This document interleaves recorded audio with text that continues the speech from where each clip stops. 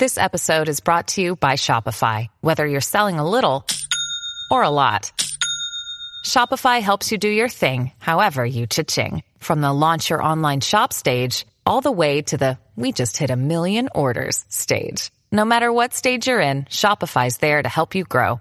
Sign up for a $1 per month trial period at shopify.com/special offer, all lowercase. That's shopify.com/special offer. Another day is here, and you're ready for it. What to wear? Check. Breakfast, lunch, and dinner? Check. Planning for what's next and how to save for it? That's where Bank of America can help. For your financial to-dos, Bank of America has experts ready to help get you closer to your goals. Get started at one of our local financial centers or 24/7 in our mobile banking app. Find a location near you at bankofamerica.com/talktous. What would you like the power to do? Mobile banking requires downloading the app and is only available for select devices. Message and data rates may apply. Bank of America N.A., member FDIC.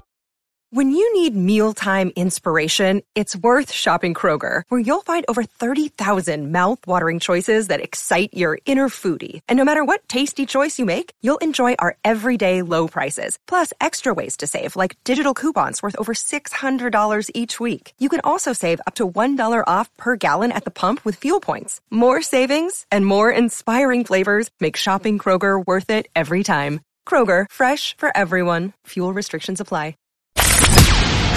From the Fifth Quarter Studios in Madison, Wisconsin, you're listening to Coach Unplugged. And now, your host, Steve Collins.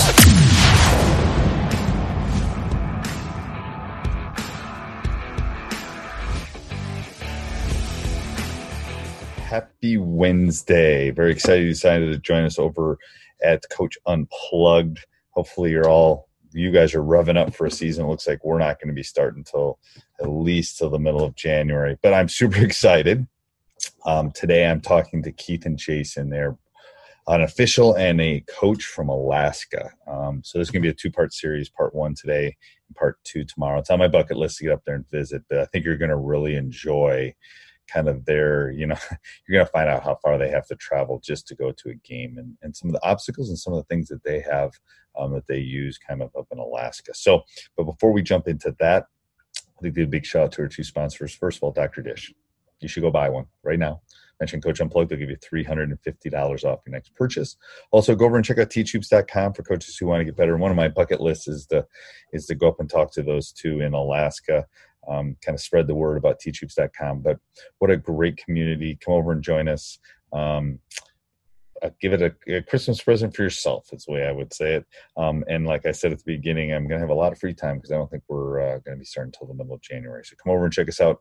Resources, handouts, community, my personal email address, everything you'd possibly want to become a better basketball coach. So go check it out, and let's head off to the podcast. All right. Welcome to Coach Unplugged. And like I've said in the last probably 10, I've lost track of trying to count how many. But I'm super excited. This has been a work in progress. I know we've tried to do this at least one other time, Keith. Tried to connect and talk basketball, talk officiating a little bit, talk Alaska basketball, which really intrigues me a lot. It is also one of the two states in the United States that I have not been to.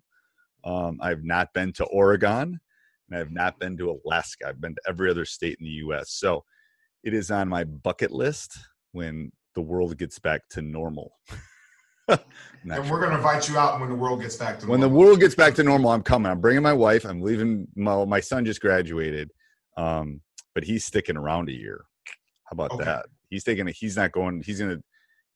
He's going to take a gap year.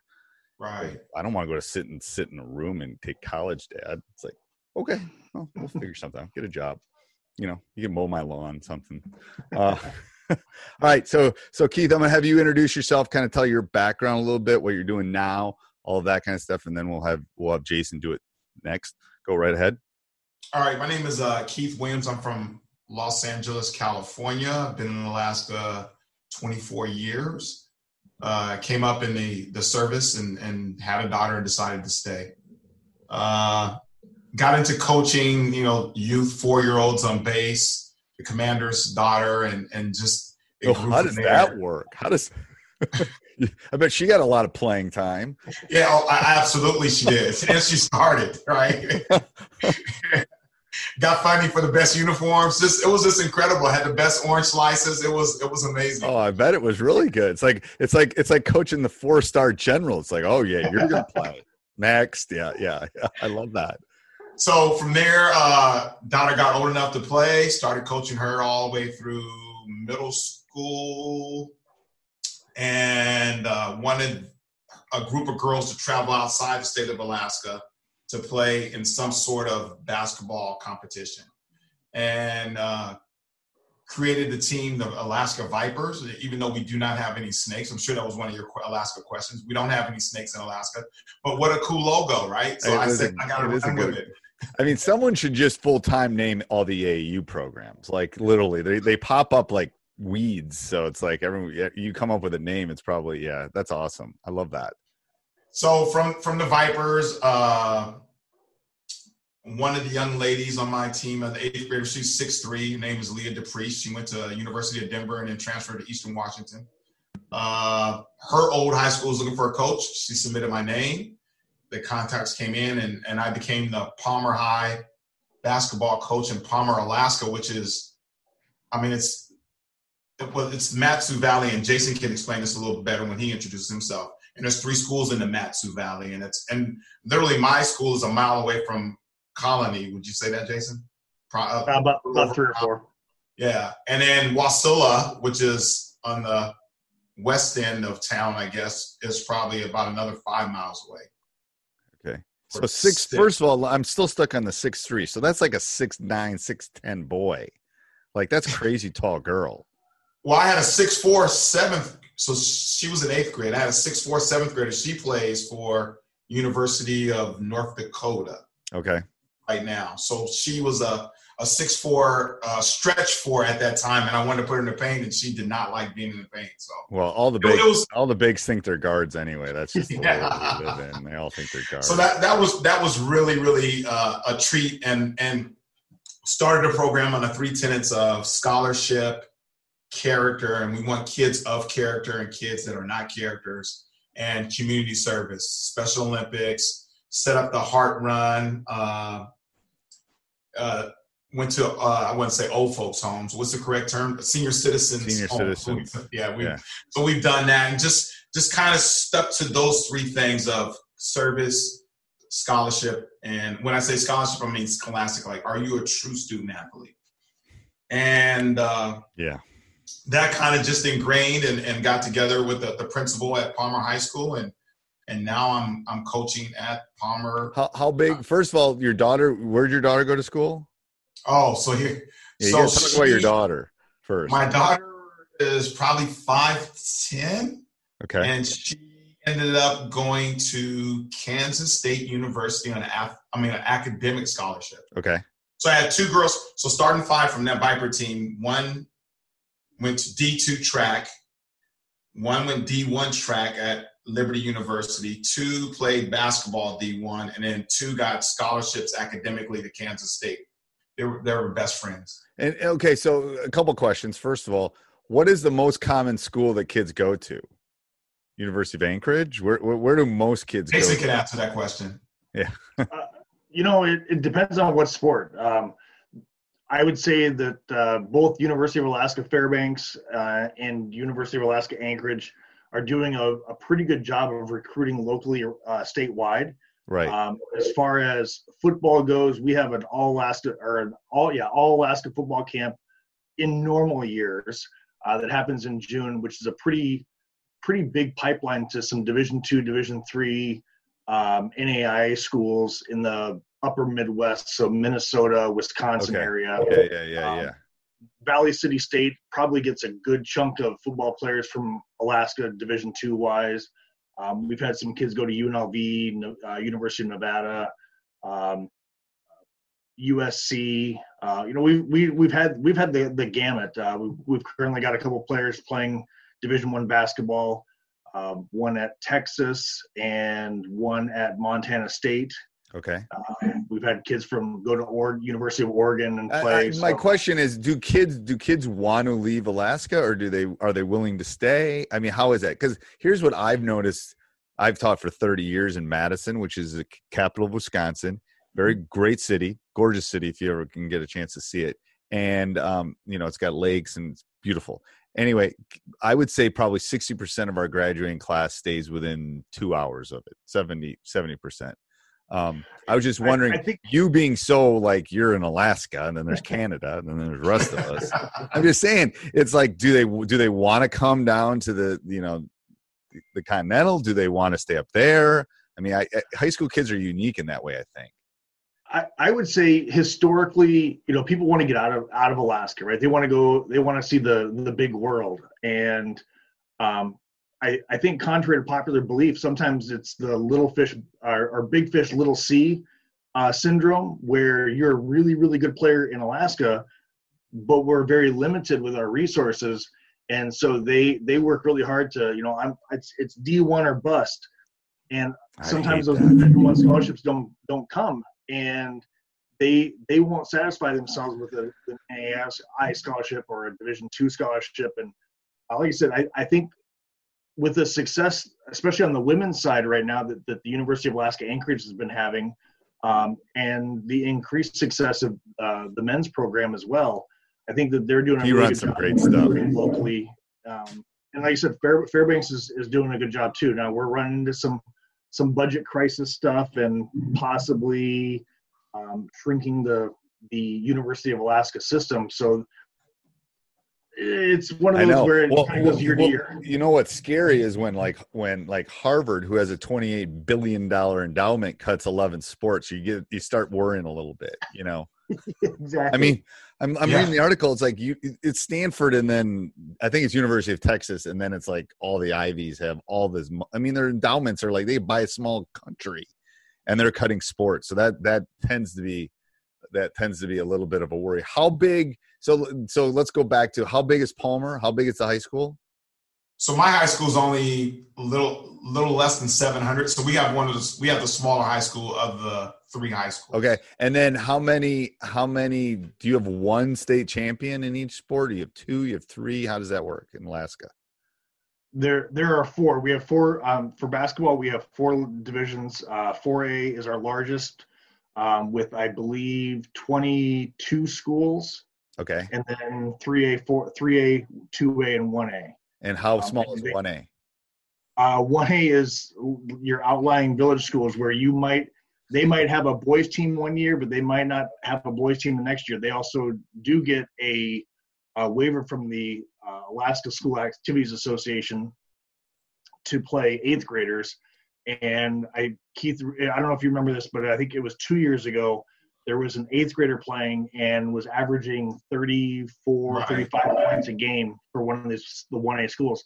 So I think that they cap at about 100 students, and I think there's 130 1A schools, but not all of them offer boys and or girls basketball in the same years. Right, because it's it's like small towns in northern Wisconsin too. It's like exactly. So how is your state doing right now? I haven't followed Alaska as far as the pandemic.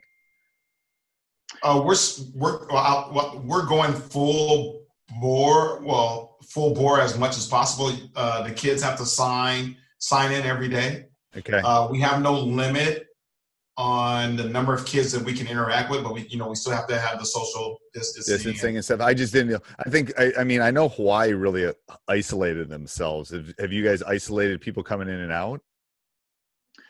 There's either a mandatory 14-day quarantine if you come in. If you don't want to take a test, you can come in with a negative test within 72 hours of landing in Anchorage or any of the local airports, or you can take the test at the airport. And I think that there are 7 communities that offer the testing right then there at the airport, and you get the results. It's varying. I actually returned from a little vacation and I got my results in 30 hours. Okay. But I've heard some people you have to get a second test within 10 to 14 days. Yeah. And I've heard some people get their second test results before they even get their first test results back. That's crazy. No, okay. So that I just wondered if that, because my phone just dinged and I looked over and it basically said California just called off all sports. They did? The state of California just called off all fall sports for high school. Yeah, Wow. and they announced earlier this morning, the CIF had announced that they were pushing football to 2021. So I think they're going to start in March, maybe. Yeah, March, and basketball is going to start in March. So they're going to have a late, their state championship will be near the end of the year, end of the school year. Yeah. So CIF said that? Yeah, and I think now they're one of 22 states now who have either postponed or delayed fall sports for the start of the it's the stats teacher in me. It's called it's you can see the dominoes just kind of falling. So Steve, that's funny you should say that, because McCourt is a math teacher. Okay, what do you teach? So eighth grade math, pre-algebra, algebra, and geometry. I'm making, for those of you that are listening, this is going to go on YouTube too, I'm making a cross sign. I student taught at a middle school. I walked out of the middle school. I dialed the phone. That's when there was like, I had dialed the phone to my parents and said, I'm not teaching middle school. I can't do this. I'm a migrant ed instructor, and my kids, my hiring kids are in Jason's class. So I'm typically in Jason's class probably 70% of the day. And Jason and I just go back and forth. It's comedy hour, Steve. Oh my God. You guys, I tell people, middle school teachers should be paid more than any human being on the face of the earth, because the amount of energy in that building, you could light up the United States with the amount of energy in a middle school. Anyway. Yeah, and I don't know how you social distance a middle schooler. It's going to be hard. Our district is one of the districts in this coming year who is going what they're calling full green, meaning we're going back all in our school 600, 700 plus kids. Keith, the high school that he coaches at, will be the same way. Masks are not required, but encouraged.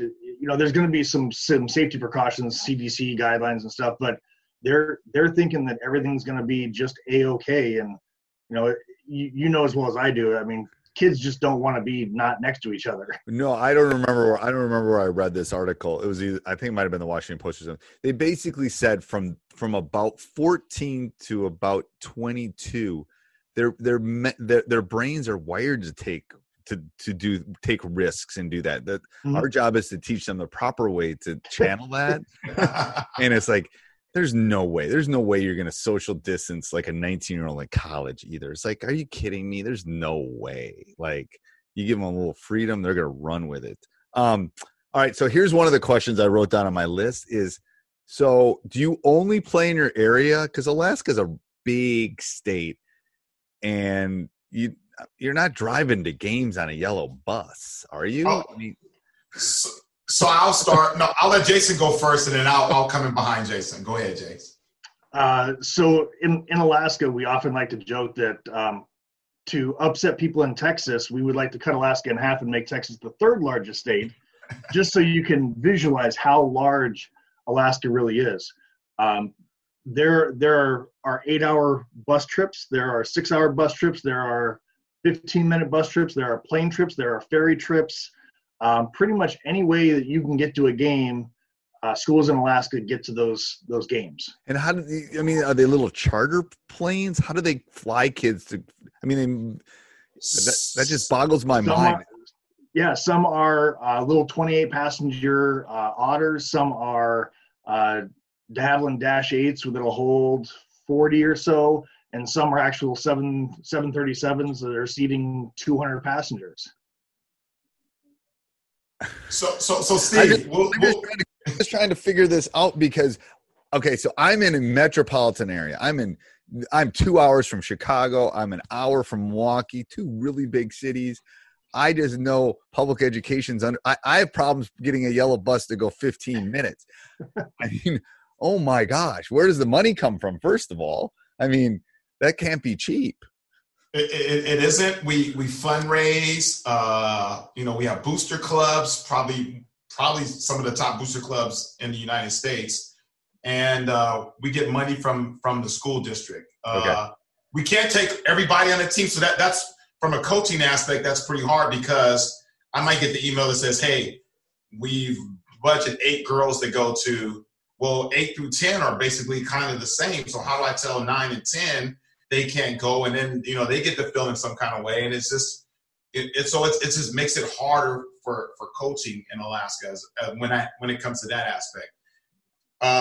We're sleeping in classrooms on air mattresses and sleeping bags. We're taking cold showers wherever we can. We're eating as best we can. We're paying in a village, as Jason says, you're paying somewhere between $15 to $20 for a gallon of milk. $25 probably for a gallon of milk. A box of cereal, Jason's what? Probably $15. Probably 8 to 10. If you're gonna buy generic. Okay, so my jaw just dropped because I'm in the dairy state. I could probably drive 5 miles and find a cow and start milking it. And I'm in a town of 300,000. Doesn't take that long to get to the farmland outside. That's crazy. Yeah, that's like it's like Hawaii. Like I've been to Hawaii, and everything in Hawaii is because everything's got to be flown in. It's probably similar to you guys. Everything that's not or has to be transported from point A to point B. So how big are conferences? Well, mine is Wasilla, Colony, Kodiak, which is its own island, and that's a flight. So you each time you play Kodiak, you're praying, right? Because you normally get in, but it's really, really hard to get out for whatever reason, due to the weather. Especially if you lose, especially if you beat them, they might not let you leave. Hey, everybody, I hope you're enjoying this. Make sure you subscribe no matter where you listen to podcasts. Spotify, Apple. We love those Apple podcasts. And we're doing really well on those Apple podcasts. Also, go over and check out teachhoops.com for coaches who want to get better. We always ask our players to get better and work on their game. I'm challenging you to do the same thing right now and come and work on your game.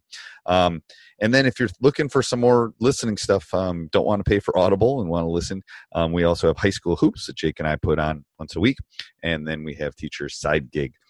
The Villagers, when they play 2 games, they play 2 games in the afternoon, they eat dinner, and then they play again in the evening because they're transportation. So the Villages get together, they'll cook everybody a meal in between both those games. So they're playing 2 games in one day, whereas I'll play a back-to-back on a Friday and then an early, depending if we can get a flight out on Sunday, and then it costs extra to stay in a hotel. Or do we play early and then we get the girls together and we try to fly out on Saturday because we don't want to play that extra night? So it's just, there's a lot of things in coaching in Alaska that it's like unique. You're a college coach. You need a graduate assistant to do all your travel stuff. God. And then sometimes the team mom and the AD don't see eye to eye on the number of people that can go or how many we have in budget and this, that, and the other. So I need prayer. But football can't do this. Ooh, go ahead, Jason. Every sport does. The Peninsula Conference is about a 700 to 800 mile trip from the northernmost school to the southernmost school. Barrow has a football team. It was featured on Football in America. They had a booster somebody down in the lower 48 that did some fundraising, gave them some money, and they actually built a turf right on the peninsula. It's surrounded by water. They have people on polar bear watch during the games.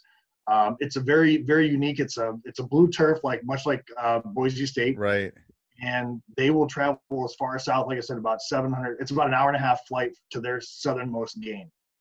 I'm still stuck on the 800 miles because I can literally leave Madison, Wisconsin, and almost make it to New Hampshire in 800 miles. It's a little over 1,000, but that's a long way. And I think that's the most unique thing about sports in Alaska is every trip is a travel trip. Now Anchorage. You obviously have, like Keith said, within a 12-mile radius, you've got Colony, Wasilla, and Palmer, who all play in the same conference. But to get to Kodiak, it's an hour bus ride to Anchorage, and then hope and pray that you might get a flight out. And I've I have heard, and I also have been part of flights where you'll take that hour flight, you'll get off the ground, you'll circle Kodiak for 25, 30 minutes, hoping that the weather breaks. Then you got to fly the hour back to Anchorage and wait it out in the airport. It's and tough. why is the weather? So where's Kodiak? Why is the weather so bad getting to Kodiak? So Kodiak is right in the northern part of the Gulf of Alaska, the southern part of Cook Inlet, and it just has a weather system that comes in from the Gulf. If you've ever watched any of any of the Bering Sea Gold, and you've seen those shows where they just talk about the rough seas in that Bering Sea, the wind and the weather patterns come out of the Aleutians, but they just funnel right back up into the inlet, and it has to cross Kodiak. So it's either windy, rainy, or really, really nice. And how many people live in Kodiak? I would conservatively say maybe 10,000 or so. It's also a Coast Guard base. So you've got a transient. Because I was wondering what is the how do people make a living in Kodiak other than maybe fishing? Fishing. Okay. Yeah. So most of the shipping, most of the ships that you see on the Alaska-based shows, Deadliest Catch? Many of those are stationed out of Kodiak, some out of the Homer area. Very, very similar weather patterns and such. Okay. But at least they're also known for their guided grizzly bear hunting trips. Yeah. Which those guys make a lot of money to guide. Oh, I bet you that's crazy. So what about the little villages? I mean, I would be more scared about the little puddle jumpers than the little. I guess not. Maybe you could land in water if you have one of those kind of planes. Oh, there's no water in the winter. Yeah, that's true. That's all ice for a village. Yeah, it's all ice. It is definitely all ice and snow. So your travel may be to, say, from Anchorage, if you're going to go to Bethel or Dillingham or to Nome, the end of the Iditarod, you're going to take a 737 jet there. And if you're going to any of the outlying villages, say White Mountain, which is one of the Iditarod stops, you may snow machine there. You may take a dog sled there. You might you might be able to find a little plane and take the 15-minute flight there. But if you're going to do that, you're probably only going to pack maybe 3 or 4 people in, so you're going to have multiple flights going back and forth. Oh, that's crazy. And then where's the state tournament held? Where's everything? Where does the end of the season occur? Well, that's in Anchorage. It's in Anchorage, yeah. Football, basketball. And how many teams come in for that? 8 on the 3A, 4A side, and then 2A, 1A, maybe 16. So it's 8 boys, 8 girls, 2A through 4A, and then the 1A schools, because there's, like I said, there's 120 some odd teams. They actually bring 16 teams in for both boys and girls. On Wednesday, they do the play-ins. So the 8 winners from those games advance to what they call the championship bracket, and then the 8 losers play essentially a consolation state tournament. Because the travel is such a spend, and it's such an expense that you don't want to come down and play 2 games and lose both games and have to travel back. It's just not cost effective. So at least they can travel them down on a Tuesday. They can get a game. They can get a day of practice in, walkthroughs, etc. The playing games on Wednesday, and then they're guaranteed 2 more games, so they're at least playing through Friday. Okay. Is there so I think I've wrapped my head around how the games occur. Where do the officials come from? I mean, I swear to God, that's what I'm saying. It's like, I'm playing a little village. That's a great question. I mean, is it the dad of the starting center that's officiating? Because I mean, depends on where you go. It might be it might be a teacher, the JV coach, and a parent. Hey, we're short an official. We need somebody who wants to come down and run tonight. We do have certified officials in the state of Alaska. We're pretty big on networking as far as when you're living in the big city, and I'll work as many games in 1 week as some officials might work in an entire season. In these smaller schools, the smaller villages, they may only have 3 home games. And so so they're very, very limited, again, with the travel and expenses and stuff. So it becomes quite the, I guess for lack of a better word, you have to become very ingenious on how you get your training and everything. But, you know, we've got officials that come from all over the state of Alaska to the state tournament. They try to get the Alaska School Activities Association works really hard on trying to get representation from all around the state. Well, that's the kicker. That's how you get them hooked. You want to get them on the big stage, and that's how you get them hooked. Exactly. It's like, but I'm thinking of Kodiak. If it's 10,000, there's only so many officials on a city of 10,000. There's only so many people that want to probably officiate. But then when you get to the little ones, you're right. I just see that there's a problem with officials now.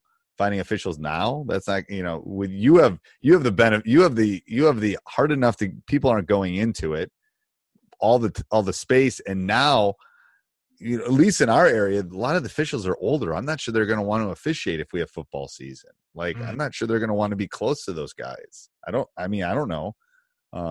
Especially in the pandemic, I don't know if they'll want to do it. So that all of a sudden, if you lose more officials, you're going to. We can't play the games if we don't have officials.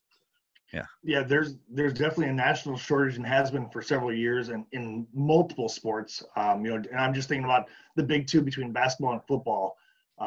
In basketball especially, because there is so much more running that goes along with it, and cardio, and you do get an older population. Just like with anything, you know, coaches get older as well, and there's a time where they need to step down, and you know, they try to pass the baton, and unfortunately, with this younger generation, we just don't.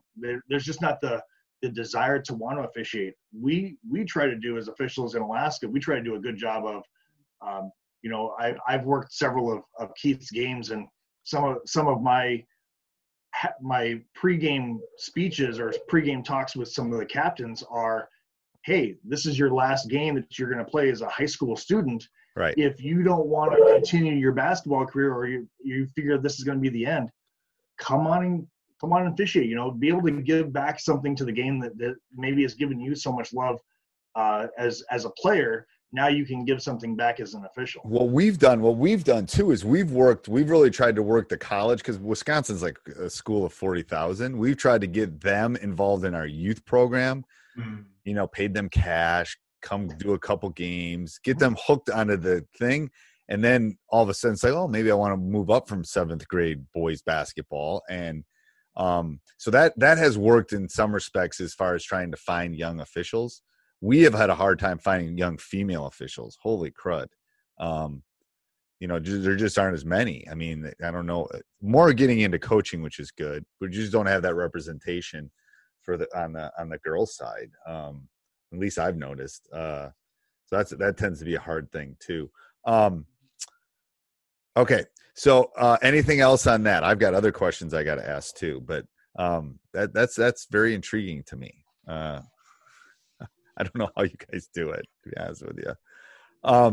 So let's talk about some of the stuff you sent me, Keith, about that cultural stuff. Is that stuff you're doing with your team? Is that what some of that stuff with, you know, your effort and your attitudes and all of those kind of things that you're talking about? Yeah, that's something that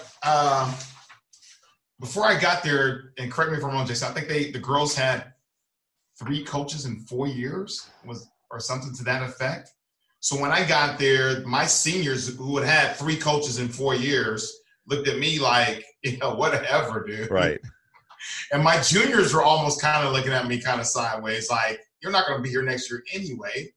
So my sophomores and my freshmen, really, those are kind of, I wouldn't say they're my kids, but it was just a different understanding and a different respect level between the girls that had so many coaches and those girls who I was their first coach. Does that make sense? It does. I mean, I know when I took over my program, I was the only applicant. No one wanted it. But it's a cultural. I mean, I think it's so important. You got to build that culture to turn things around. You have to change. It's the mental attitude. It has to the shift. mindset, and the mindset before that was, hey, I'm a senior and I get to play. And some of the coaches, I don't think were all in, and they were just kind of, I'm not going to say they were there just for a check, but their coaching philosophy and their coaching style was totally different than mine. Right. And so when I'm now playing the best player or someone that brings value to the court as a sophomore or freshman, and I have juniors and seniors sitting, then it just created, and if I could tell myself 2 years ago, then I would definitely be more embrace those awkward conversations, those hard conversations. I'm telling you. So here's what I want to do from now on. I'll tell you something I do. I say, you want truth or you want harmony? Like when I talk to my kids, you want truth or you want harmony? And for an example, like truth would be, I'm going to tell you can't dribble with your left hand. Like that's right. Truth. Harmony would be, you are the best dribbler in the world. You are the best player ever. So almost every kid, when I say, do you want truth right now or you want harmony? You want, and they always come back with truth. They do. But I said, do you want to have that courageous conversation with you right now? And you run what I tell parents is you run a talented, gifted program for basketball players is what you do. It's like, I wish I could sing, In a small town like this or a small area, these girls have been playing since Jason, kindergarten? And so here's some of the, I shouldn't say that, uniqueness of it is that one set of parents coached them kindergarten through fourth grade. And for whatever reason, they butted heads, and another set of parents came in and coached them. And it's like, well, hey, back when those girls were in sixth grade, yep, such was the best player. It's just so those kinds of things that you kind of run into. You know what I have found though, Keith, over time is, first of all, you can't be rational with irrational people. And most parents when it comes to their kids, are a little irrational. Okay. We all are. I get it. I am too. But the kids want honesty. Like the kids, for the most part, want honesty. They want to know where they stand. Parents, sometimes don't always want that.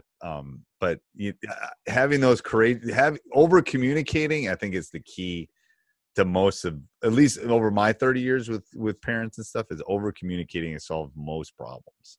It is. Yeah. And attacking those problems from day one. I mean, yes, you can't avoid them. Yeah. I'm talking about playing time at the parent meeting, and after tryouts and we pick the teams, that first player meeting is going to be, hey, I have five positions at 8 minutes a quarter, X amount of minutes, divide those up into the 10 to 12 girls that we have. Right. Like everybody, there's not enough equal minutes. And secondly, this is not rec ball where I'm required to play everyone the same amount of time. I know. That's where you kind of try to have the rational discussion. Like when I cut somebody and they don't think I should. So you honestly think that I'm going to spend 5 months of my year coaching in January in Wisconsin to not try to pick the best team now we can agree or disagree. We can agree to disagree that maybe you would pick one team and I would pick another. But I honestly think these are my best kids and these are the kids that are going to play. And, it's like, really, you think I'm sitting at home thinking about how you can get even with your daughter? Really? Like, that's what I'm doing? Usually they can come around. For both of you, this is a question for both of you. What's the hardest part about your jobs? Your coaching job or your officiating job? Not your math job, because I know what's bad about that job. Go ahead, Jason. You go first. I would say just letting coaches know that it's not us against you. We're here to help the game run smoothly. They're there to coach the game smoothly. We're there to officiate the game smoothly. Prior interactions are it often might be said that coaches think that you hold a grudge, and I don't think that's the case. I don't hold a grudge against any coach or any player or any team for that matter. I go out and I adjudicate the game as it's played, and you adjust as a player. I remember as a player in high school, you adjust to the officiating. As officials, we try to adjust to how the level of play is. If you've got a really, really two not so skilled teams, a travel might be a little bit of a sliding of a foot or a slipping of a foot versus if you've got two really, really high skill, we talk about AAU programs, right? Those are the players who are on the track to the next level. you're going to be very, very cut and dry as to what the rules are. Right. No, I agree. What about you, Keith? Just the change of the way it used to be to the way it is right now, as far as the program. And I think that we've come 180 as a school for me, and we're headed in the right direction. So for me, that was just the hardest part of just dealing with the old and trying to bring in the new. Does that make sense? Yeah, that makes sense. Okay, so for both of you again, what is the hardest skill for you to teach a young official and for you to teach your players? What's the hardest skill to teach? I'm going to let Keith go first on that one. So, okay, I got it. So our goal last year, and we've become better, but our goal, I guess, and with my two things that we're focused on, is becoming physically and mentally tougher. And that's a skill set, right? Like, it is a skill set. My girls weren't used to physicalness, and they weren't mentally engaged all the time, or they kind of tapped out when things got hard. And that was kind of, my girls thought it was their right to play basketball instead of it being a privilege. And now we're changing that aspect of it. And when you know that it's an opportunity that this could be your last time playing for whatever reason, then you play way better. And then another thing is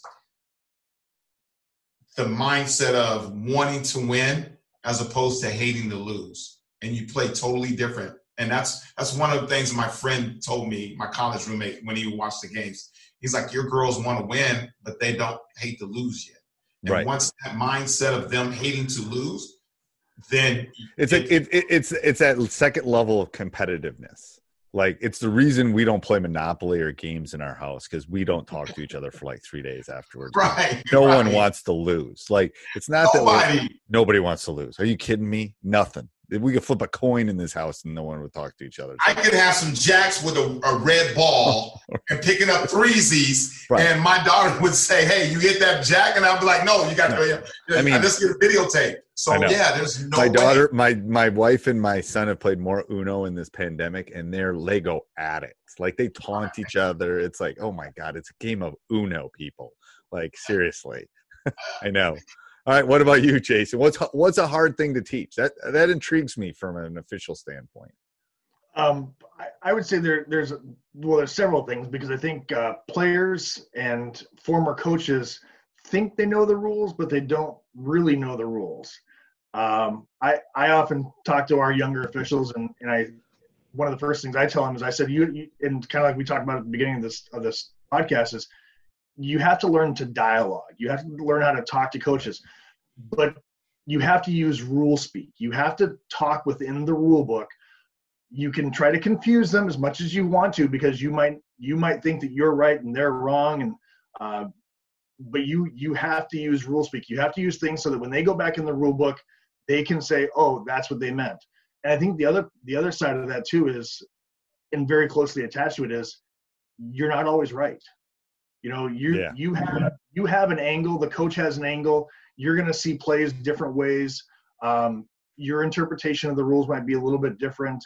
And just being able to have that dialogue of you might not be right, but it's one of those things also that you can't go past a coach every time up and down the court and say, "Yeah, coach, I missed that one. Coach, I missed that one.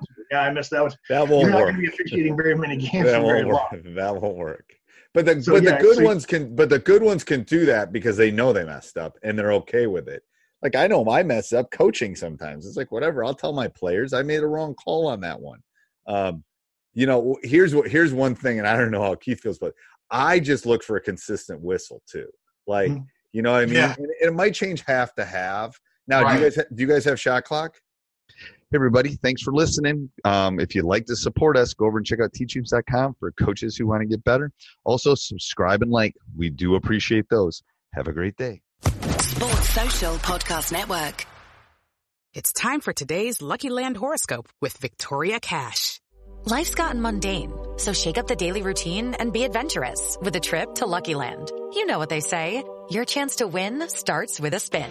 So go to LuckyLandSlots.com to play over 100 social casino-style games for free for your chance to redeem some serious prizes. Get lucky today at LuckyLandSlots.com. Available to players in the U.S., excluding Washington and Michigan. No purchase necessary. VGW Group. Void where prohibited by law. 18+. Terms and conditions apply.